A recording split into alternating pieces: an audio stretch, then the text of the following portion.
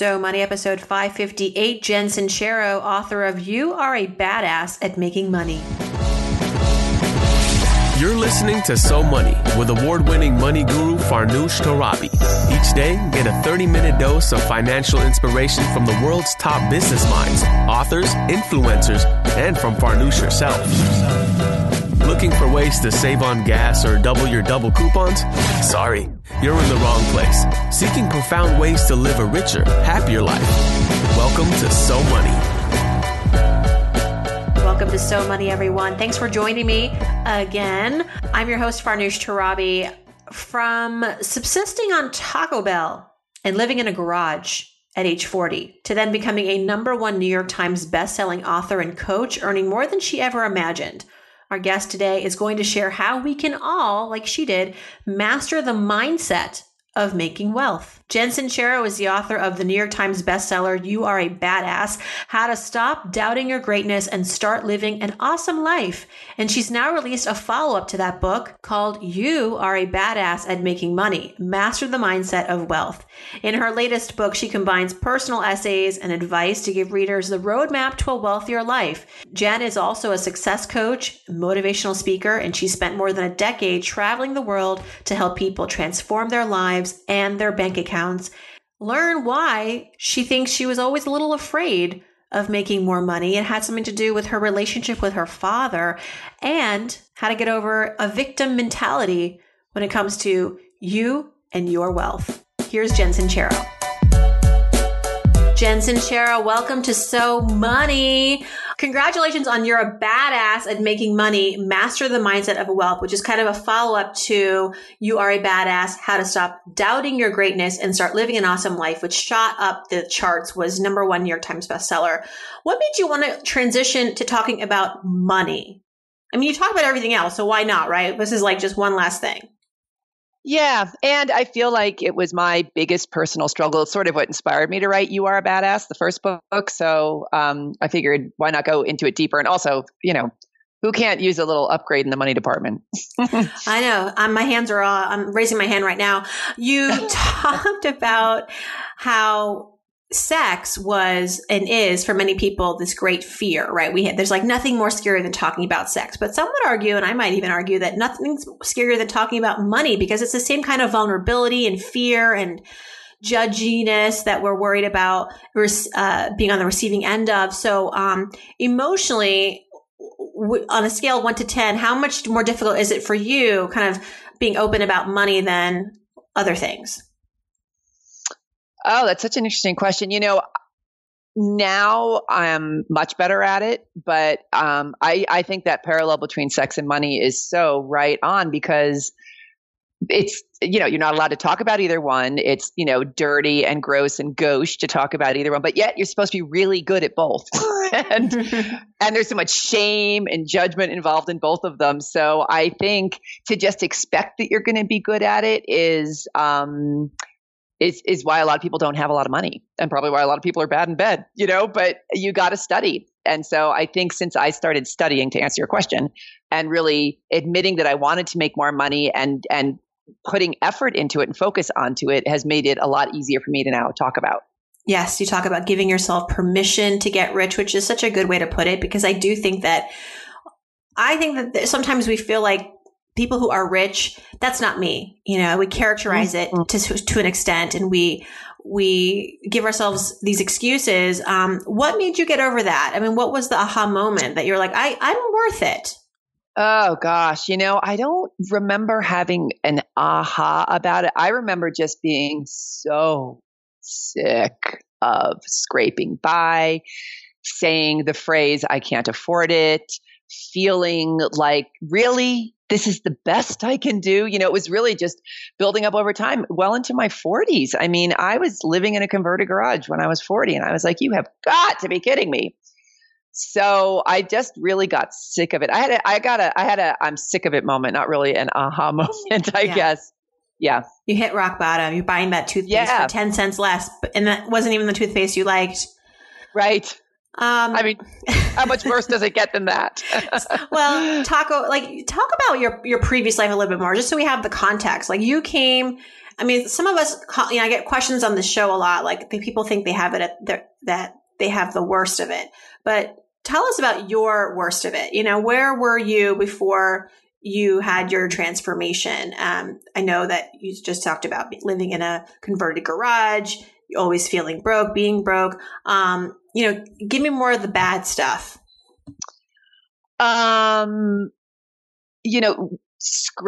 Working my tail off to get gigs. Like I was a freelance writer, and writing takes a lot of time and is challenging for me. And I was working so hard to get these jobs that weren't even paying anything. And when I did sort of the hourly, how much time I was spending getting the gig and then actually writing, I was making like a quarter of minimum wage. Having horrible health insurance, really being scared of getting sick all the time. If I even had it, a lot of times I didn't even have health insurance. Driving cars that I have this joke that when you're really broke and you're driving crappy cars, your sense of smell gets really heightened because you need to be able to smell if it's the radiator or the brakes are on the fritz, or if you're just passing a pizza joint. So I was always driving these horrible cars, and I just knew deep down, you have got to be kidding me. And the pain of really feeling so disappointed in myself and so at a loss of what to do, and so just could not believe that all of these other people were out there making tons of money, and I, for some reason, was exempt from that existence. I just got sick of that. And so you decided from there, right, to write a book, to start putting your thoughts on paper, and that kind of evolved into a book deal. I mean, take us through that journey as well, because that's very. Yeah. How does a person who's subsisting off of Taco Bell and driving shitty cars get a book deal? It actually wasn't. The book came afterwards. You Are Badass came. I mean, I wrote 2 books before that did pretty well, but critically acclaimed, but didn't really make any money.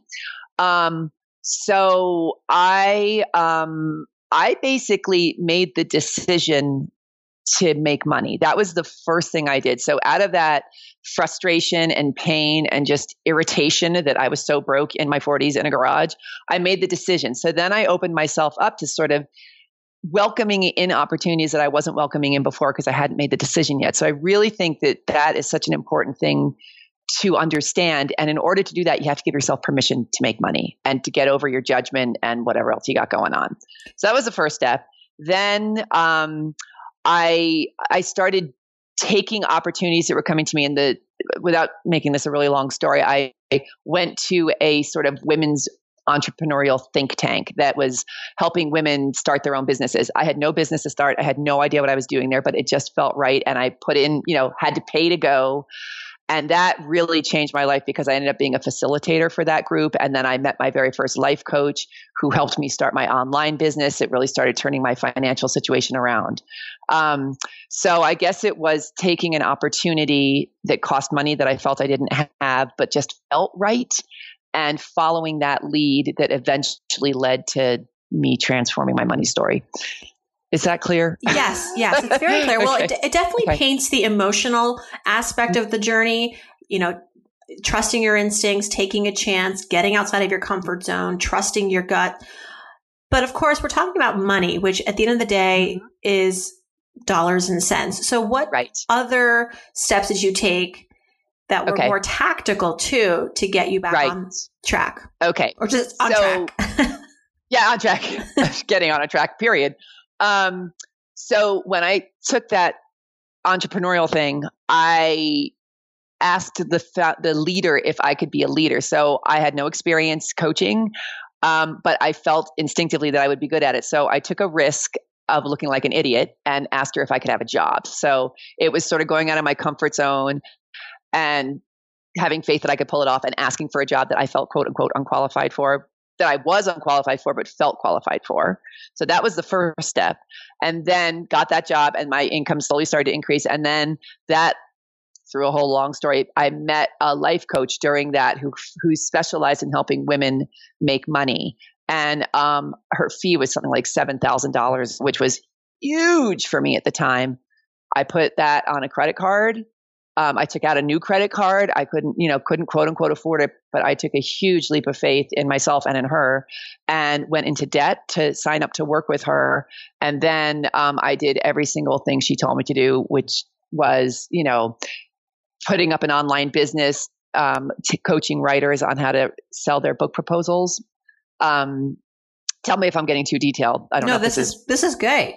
Okay, good. So, putting up that business, spending even more money on hiring somebody to set up a website. Like, it was really, the big thing for me was spending money that I quote unquote did not have to get myself launched. And that scared the living crap out of me because money was my biggest stumbling block at the time. So I started out by starting this online business, coaching writers. I'd never coached writers before. I was a writer. So it was about believing in myself. It was about putting up online structures, and learning online marketing, learning a whole new skill set. And that started a massive, massive shift in my income for me. Totally. You used leverage. Let's make it sophisticated, right? You leveraged your skills.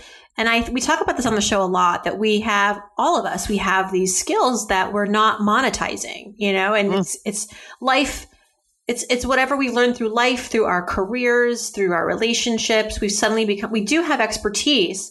It's just a matter of defining it, honing in on it, promoting it, and cashing in on it. So that sounds like very much your path. So absolutely. And appreciating it too. I think if things come easily to us, we don't respect that it doesn't come easily to everybody, and really understanding that you have value. I was watching your video on your website, and one of the things you talked about was how you meditated, you went to guru workshops, and you felt like you were the last person on earth who would ever participate in any of these things, but guess what? They worked. So talk about that too, because I think that for me, I've been to some of the guru workshops. I have felt like, what the hell am I doing here? It feels very I have like an out of body experience a little bit. Like I'm high-fiving people and I'm thinking, how can this work? But should I give it more of a chance? Right. I got to say, going from, becoming successful is about being willing to get really uncomfortable on so many levels. And so I hear you. I felt like all those things were so dorky. However, I was more committed to getting over my money crap than I was to being cool and doing things that felt really Jen Sincero, because Jen Sincero was living in a garage. So I had to try something new. So it really is about, if it intuitively feels right for whatever reason, if there's something that's going to teach you how to make money, don't be holier than thou about it. Like you can't have everything. Whatever you're doing right now is not working if you don't have money. So you got to step outside your comfort zone in very many ways. And one of the ways of doing that for me was going to all of these courses that I was just like, God, if any of my friends saw me here, they'd never stop making fun of me. But, but you're getting them drinks, so they better shut up. Yeah, exactly right. I was like, maybe you guys should go take some of those courses. Yeah. You're picking up the tab. Why do you think your book, it's 2017. It's a very interesting year for a lot of reasons, but also, I'm recording this. We're recording this right after the Women's March, which was super inspiring, a global movement. And I just feel like books like yours, where do you see it fitting in the conversation this year and subsequent years? I am so thrilled that all of this is happening right now, because my main motivation for writing the money book is to empower people. And, money is power, right? Like it or not, in the way our culture is set up, it really, really empowers people. And I feel like there's so much being brought to the surface that needs help. And I want the big-hearted, conscious, smart, loving people of Earth to have as much money as they need to have their voices heard and to have the things that are important to them be seen. And it couldn't be a better time, I think, for this. I agree. Well, on this show, we talk to guests about their financial philosophies, and then we go into some wins, some failures, some habits. So let's start with your money mantra. Jen, do you have a sort of overarching financial philosophy? Yes. And it's sort of my overarching philosophy in general, but it's sort of, I just want to see what I can get away with. And it's not about, ripping people off and seeing what I can get away with in that department, but just sort of in my own heart, just like, I just want to see if I can be a millionaire. I just want to see if I can buy a house. I just want to see if I can overhaul this part of my life. And for me, it takes the drama out of it. I wrote about this in You Are a Badass, but I find it so helpful because we get so white knuckled and freaked out and invested in our excuses and our sob stories. And when you just make it like, I just want to see if I can do it, it makes it light and allows some air and fun into it. And I just find that attitude allows me to lean back and receive a lot more stuff than if I'm freaking out about it. So you like to take risks. I mean, you're not afraid of risk. Let's be honest. You've had it's like, I feel like you started this financial journey at a point where you're like, I have nothing to lose. I have only to gain. That's true. And I was terrified. But I did it anyway. And Fear is good. Fear is good. Fear is good. If you can harness that fear, and leverage it to do the right thing and to make sure that you don't go backwards, but you go forwards. I mean, that's a great emotional. It's a great compass. It's a great compass. Because if you're not scared, you're doing something wrong because then you're still in your comfort zone. Right. So I think we've covered enough of the rock bottom moments. What would you say was your so money moment? Like when you felt, and there may have been many since you started this journey, but there was like a distinct time in your life where you felt like all the hard work was paying off. Yeah, I feel like the first one for me was I tripled my income within like 3 or 4 months of starting my online business. The one I was talking about when I hired that coach and I started coaching writers. And that blew my mind on such a massive level. And it shifted my whole way of relating to money. It really sort of popped something in me that got me over my belief. I really understood that I believed that I wasn't the kind of person that money was sort of available to other people who were sort of a different species than I was, but not to me. And so when I started making it, when I tripled my income, and let me just say, like tripling my income, I was making like 25 grand a year. So, so whatever, it wasn't like I made millions, but still for me, it was huge. So I think that moment when it just came in this huge wave, it showed me that it was available to me, that I was able to make it, that it wasn't hard. I mean, I worked my butt off and I hustled, but it wasn't hard in this way that, really, we think we almost have to like wind up in the hospital in order to get rich. But it wasn't that way, Or we have to have a severe trade-off in life. Yes. What's your definition of rich?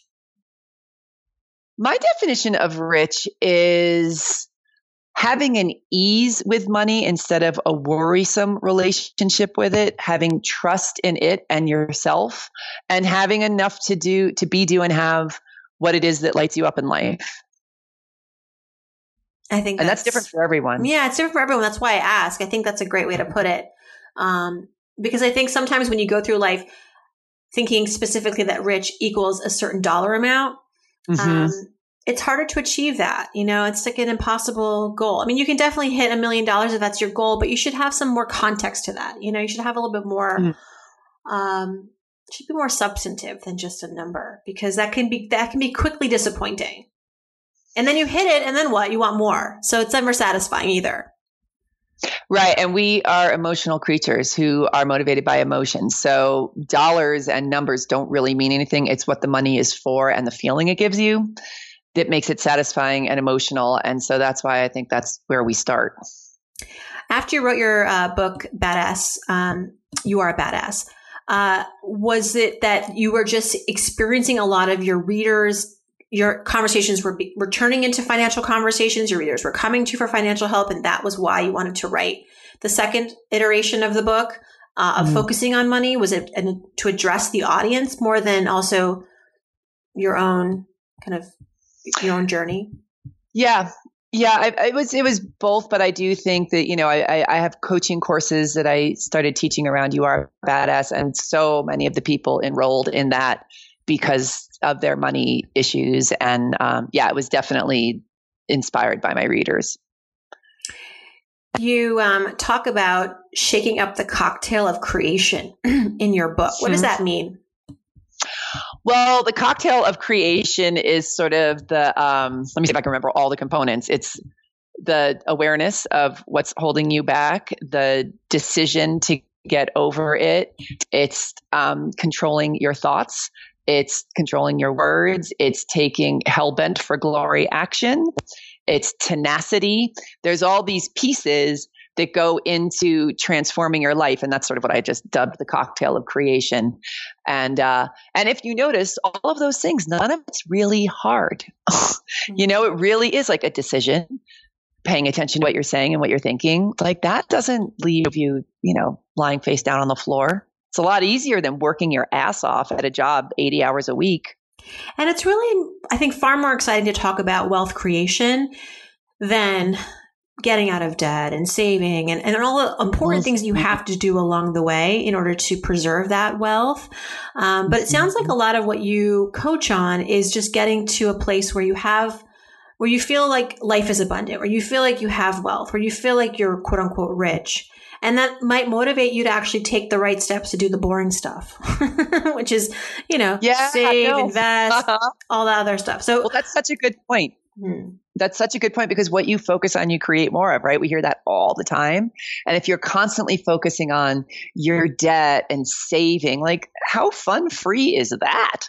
So if you're focusing on money being abundant and it coming to you and healing your relationship with it, like that's so much juicier. So yes, you have to pay attention to debt and you need to, move past it, and saving is important.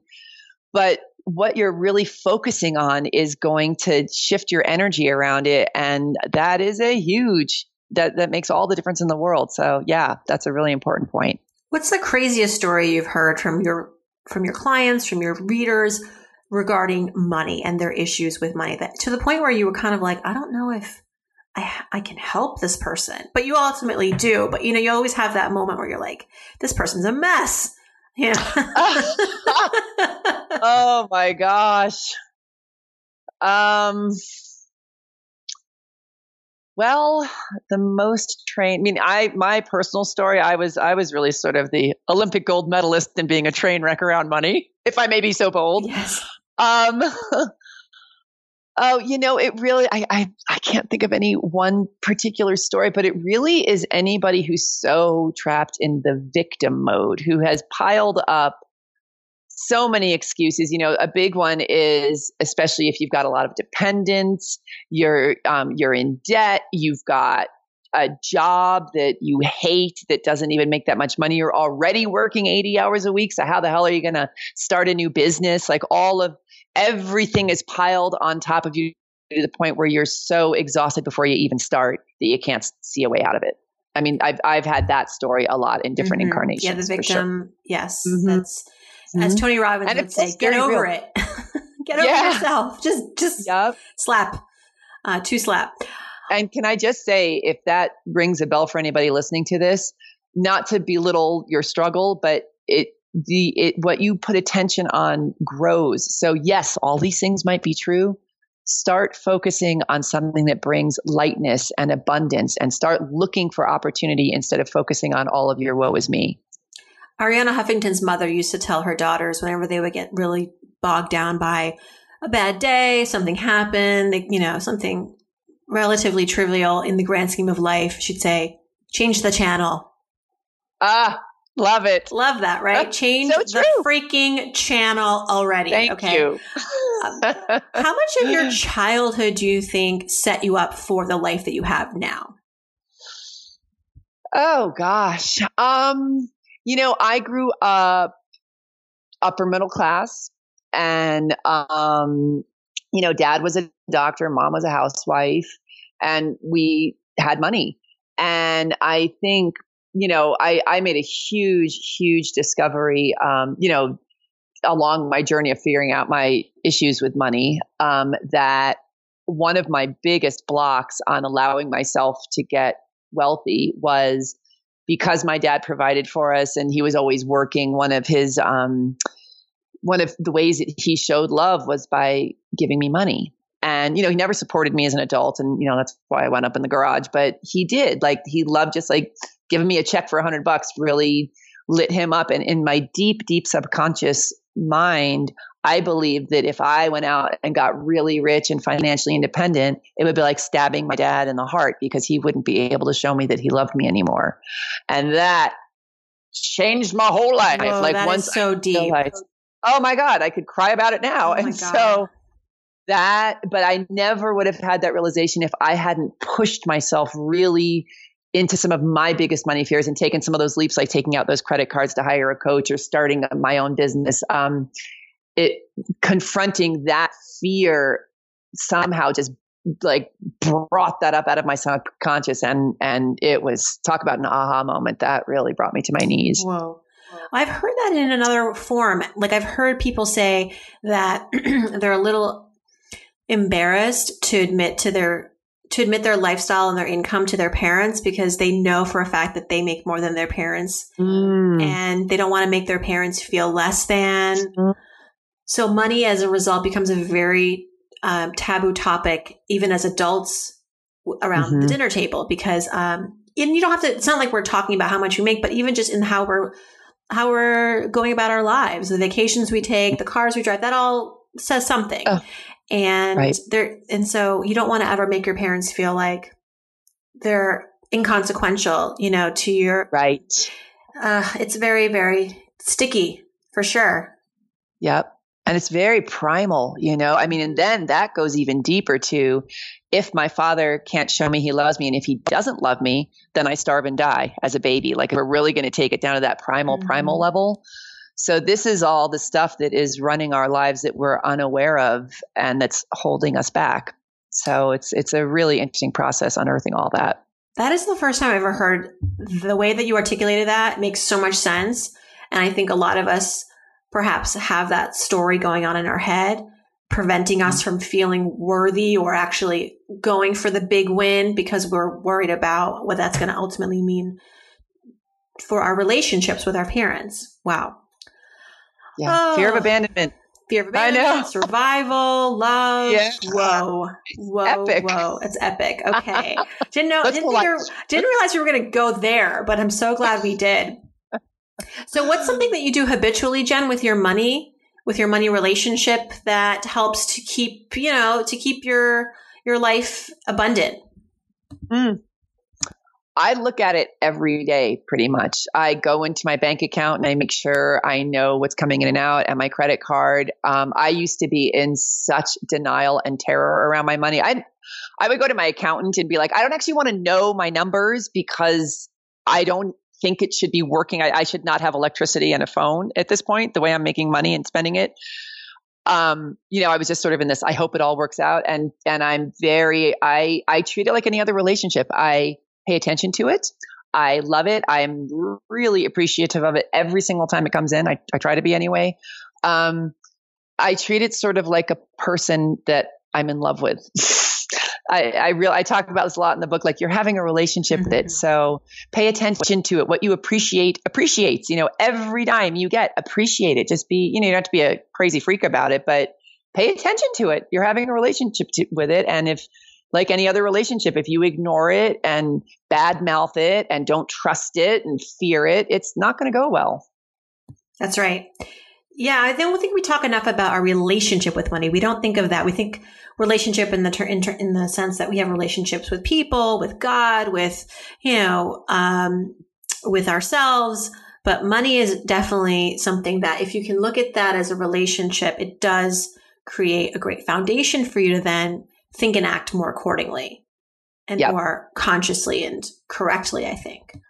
Oh, wow. All right, Jen, a couple more minutes left. Would love to get your quick thoughts, quick fill in the blanks for these sentences. Okay. So if I won the lottery tomorrow, the first thing I would do is? I break it up into threes. I'd put some towards the house I'm building. I'd put some into savings, and I'd give some to charity. Nice. That was quick. You're good on your feet. One thing I splurge on that I just can't, no regrets. Just, I love to travel. Luxury hotels. I read about that. That's good for you. One thing that makes my life easier or better, that I spend my money on that makes my life easier or better is? Oh, my cleaning lady. I'm madly in love with her. Seriously, that was, really, that's a huge one for me. Yes, I concur. When I donate, I like to give to blank because I have about 100. I am going to say just for this one, the ACLU, because I feel like freedom is one of the most precious things we've got going. Yes, it's priceless and very important to make front and center these days. Yeah. Yep. When I was growing up, the one thing I wish I had learned about money is that I am the kind of person who could make as much as I want. And last but not least, I'm Jen Sincero, and I'm so money because money is my pal. Money is my pal. It's my lover. It is. It's my lover. Jen, I can't wait for this book to also hit number 1 on the New York Times bestseller list. The book is called You Are a Badass at Making Money. Master the Mindset of Wealth. Congratulations. And we'll be watching you. Thank you. Thank you so much for having me on. This was really, really great. I really appreciate it. That's a wrap. If you'd like to learn more about Jen, her website is jensincero.com. She's also on Twitter at Jen Sincero. The book, again, is called You Are a Badass at Making Money. Thanks for tuning in, everyone, and I hope your day is so money.